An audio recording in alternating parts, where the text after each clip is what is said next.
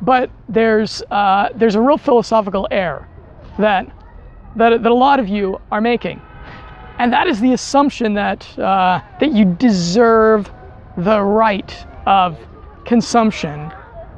Freedom isn't free. I'll say it again because it's important. Freedom isn't free, and a lot of people assume that we should have the right to consume whatever the hell we want because it falls under the umbrella of our human rights. And I've said elsewhere that human rights are antithetical to human nature, and human rights are antithetical to the laws that govern the universe. And I want you to think a little bit about an airplane. So an airplane is a massive metal machine that somehow manages to defy gravity, and despite it weighing thousands and thousands of pounds, it soars above the sky, above the clouds, gracefully.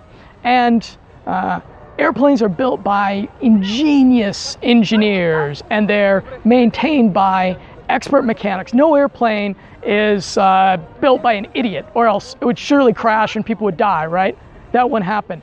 And you think about the ancient Greek philosophers and all their wisdom. They couldn't manage to build an airplane. The conquering Romans, they couldn't figure out how to build an airplane. The mathematically inclined Arabs of Baghdad, they couldn't figure out how to build an airplane. Even the British, who managed to build an empire that the sun never set on, they couldn't manage to build an empire, even though they had all the money in the world and all the resources in the world to do so at the time. And this is because an airplane is the result of thousands of years of men devoting their lives, their whole lives, to mastery of the mechanical world and the sciences.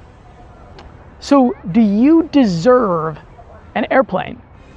No, of course you don't deserve an airplane. You have to pay quite a lot of money to fly in an airplane.